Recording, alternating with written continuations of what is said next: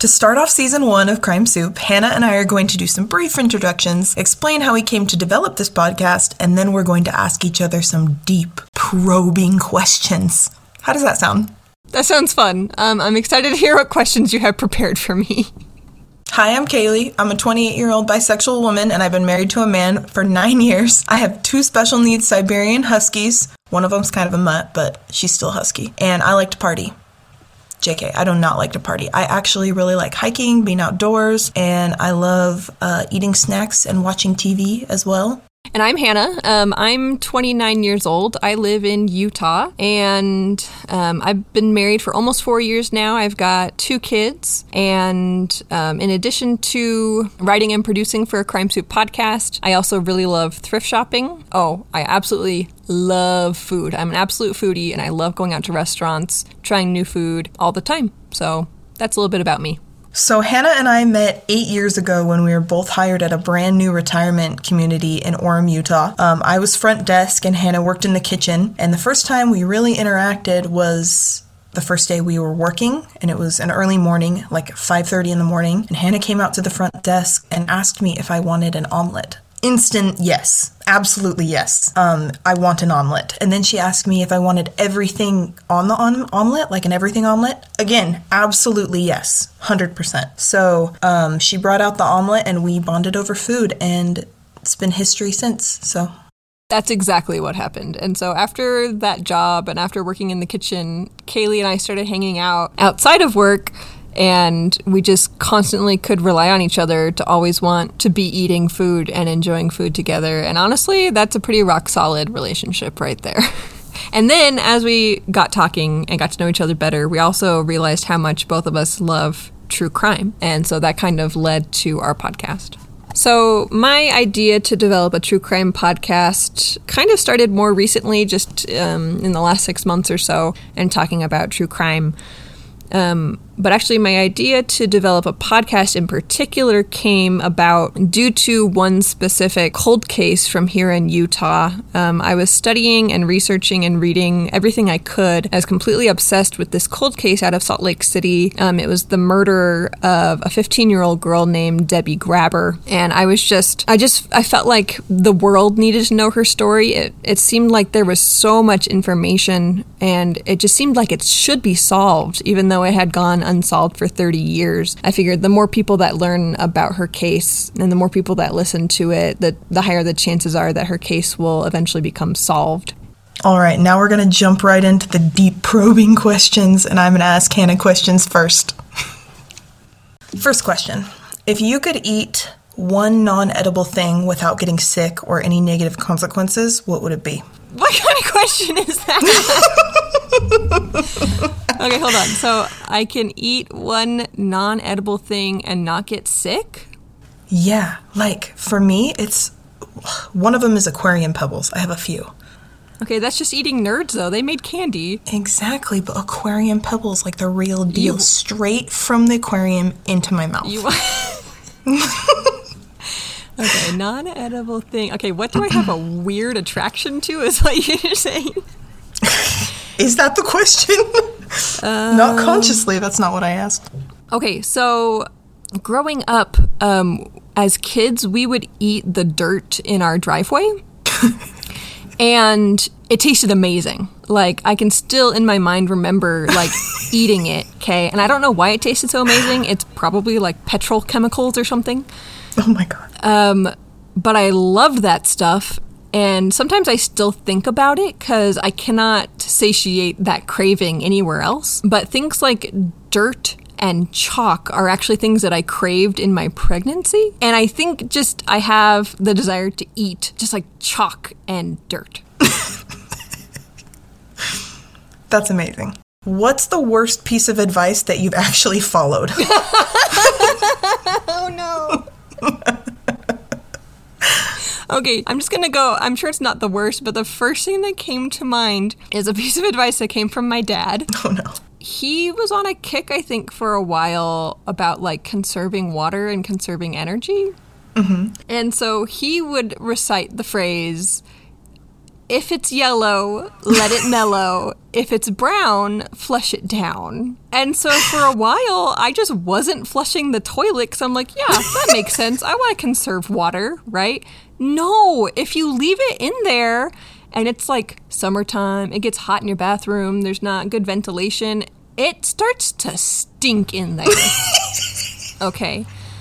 And like my dad gave similar advice to my sister Tamsin one time where he was like, did you know that like conditioner is optional? Like you don't need to put conditioner in your hair. What? Right?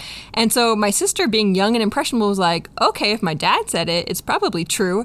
So she stopped using conditioner, and she had like long red hair. And of course she just developed this rat's nest in her hair. No. And then she was like, wait, why did I take advice from a bald man? He's been bald for like 40 years or something. No, not 40, like 30 years. Why are we taking advice from him? I don't know.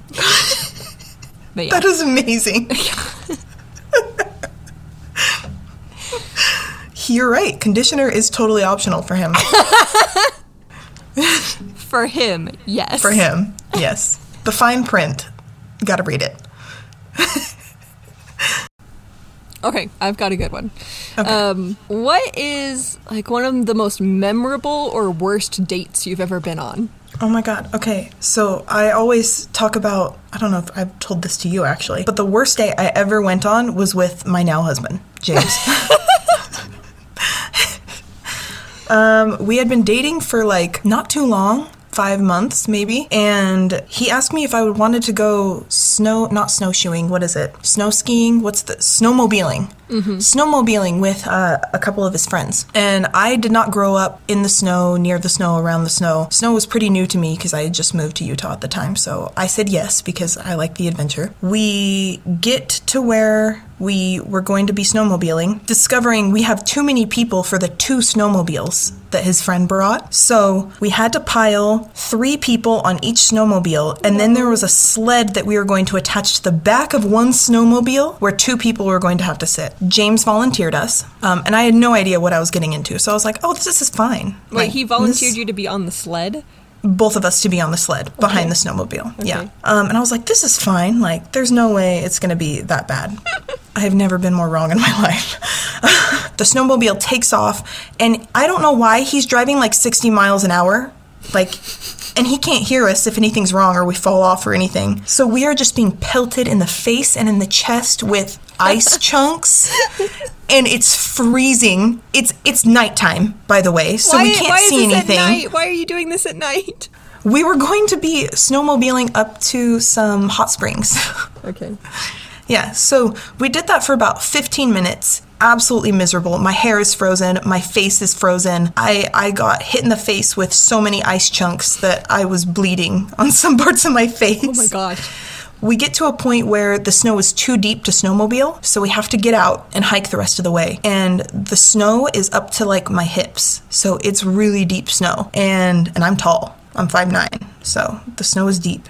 And I had ankle surgery like a couple years prior, so my ankle is just not the same as it was. My ankle kept giving out, so I kept falling in the snow. We hiked for like 3.5 hours or more, and we got lost. And we didn't find the hot springs. And then eventually we gave up and we hiked all the way back. And then we had to sit on the back of the sled again. So it was really terrible. Oh my gosh, like nothing went right. No, we got back at like 3 o'clock in the morning because we left at like 9 o'clock at night. I can see why that would be the worst date ever. But it worked out. I guess you got married. And yeah, I really liked him. Did you ever go so. snowmobiling again? I have never been snowmobiling since. What is your worst fashion regret? My worst fashion regret? Oh gosh. Pretty much my entire wardrobe in the 3rd grade. Not the 3rd grade. So, like, here's the thing. So, growing up, we were pretty hard-pressed for cash. Most, if not all of my clothing was secondhand, we got from thrift stores, or it was hand-me-downs. I kind of started to resent getting hand-me-downs from my older siblings, because I'm the youngest of 8, right? So there's a lot of hand-me-downs, but I think, you know, as a kid, you want to kind of express your own style. You want to have your own things that are yours, that are new. But since we couldn't afford like brand new, I would go thrift shopping and I would pick out things that were new to me. And my family just mocked me to no end for the things that I would pick out. And at the time, I thought they were so cool, right? And this is early 2000s, right? This is like 2001. So if you can think of what an 8-year-old girl with $10 at a thrift store would buy in 2001, it was not good. And I have pictures, like now looking back, I'm like, my family was so right. Because they were hideous pieces, you know, but for me, I was just like, this is mine, it's new, I love it, you know, like kind of like weird turtleneck things were in fashion, a lot of polyester, and I distinctly remember a t-shirt. It kind of looked like a baseball t-shirt where like it was 3/4 sleeves. The sleeves were different color than like the chest. And across the chest, to this day, I still do not buy clothing with like phrases or anything on it, you know? But for some reason, as an 8-year-old, I thought it was so funny. I bought this shirt that says, "I'm so great, I'm jealous of myself."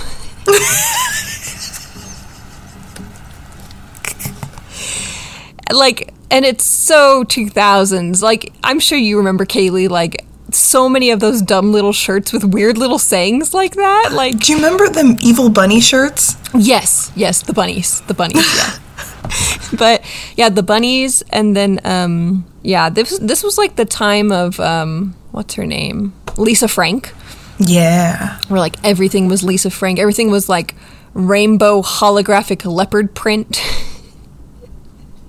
But maximalism. Yeah, I regret most of the early 2000s, like the hip hugger low-rise jeans. Stop. The fur-lined hooded Abercrombie bomber jackets. Do you know what I'm talking about? Oh, I wanted one so bad. I wanted one so bad. So bad. They were so all the cool kids had them. Yeah. They did. Yeah. Well, you and I are only a year apart, so most of what we remember from elementary school and middle school fashion, you probably I remember. Yeah.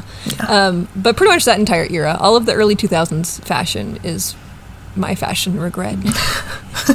Fair enough. And it's coming back into style right now. It is. And I hate it. And like, I want to bury that in the past. And now I understand how people like older than us, like the boomers and the Gen X, feel whenever they're like, no, don't bring back the 80s. You gotta let the kids do their thing, though. It's bad. Well, they gotta learn for themselves. But yeah, that's what I think of. I'm so great. Nice. I'm jealous of myself. Now I'm tempted to just find that shirt and wear it, like, ironically now. Gotta make you a new one. Okay, hold on. I gotta think of one more question for you. Okay, so I have to ask you this. So I think I've actually asked you this before, and you've told me a really funny story, but I'm gonna ask again and see if it changes. Okay, so what's the most embarrassing thing that's ever happened to you? So many, first of all. Like, I feel like every time I go out in public or have an interaction, I do something embarrassing. But the first one that's like fired into my brain, I was in 6th grade and I was at my friend's house and I liked her older brother. Her older brother is like way older than us. I think he was like in high school. I was in 6th grade. I don't know why I liked him. Point was, it was never happening anyway. And we were being goofy and doing somersaults down the hallway of her house. This is the story that you told me. Yeah. We were doing somersaults down this little hallway in her house, and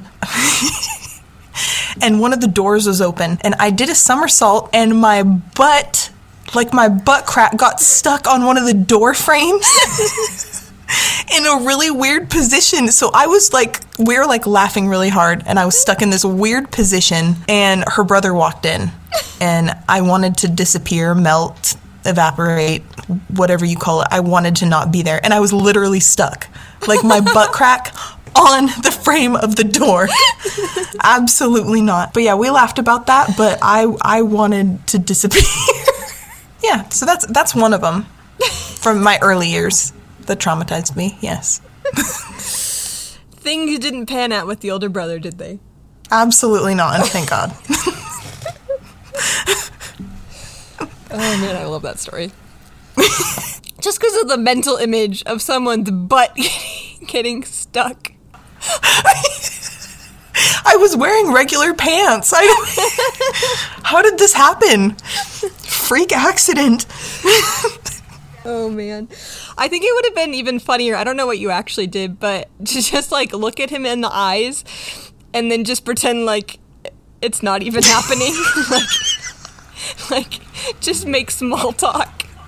Like, oh, hey. I mean, we did say hi. We were like, hi.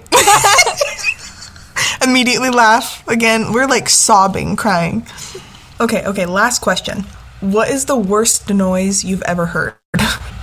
Okay, so I don't know if it counts as like the worst noise, but the scariest thing, one of the scariest noises I've ever heard. So Nathaniel, my husband, and I, we were living in rural Montana. There's like no neighbors. It's like the closest neighbor, was like a 5-minute walk, down the gravel lane kind of thing. Like, so there's no one around.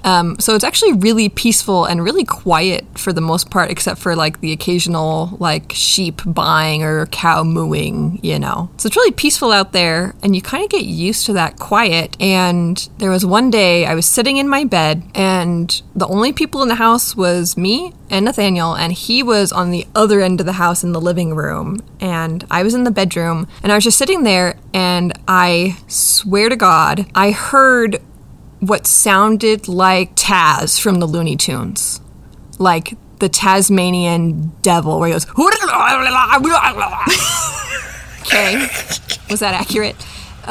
So accurate. That sound, that exact sound, clear as day, right outside my bedroom door. And I thought that there maybe was like a wild animal in the house, like cross my heart, like I swear. I thought that there was like a wild dog in the house, and I could hear it right outside my door. So I jumped off my bed and I swung the door open, and there's nothing there. And I was so confused, and Nathaniel was just sitting on the couch, minding his own business, not doing anything on the other side of the house. And I was just like, is there an animal in the house?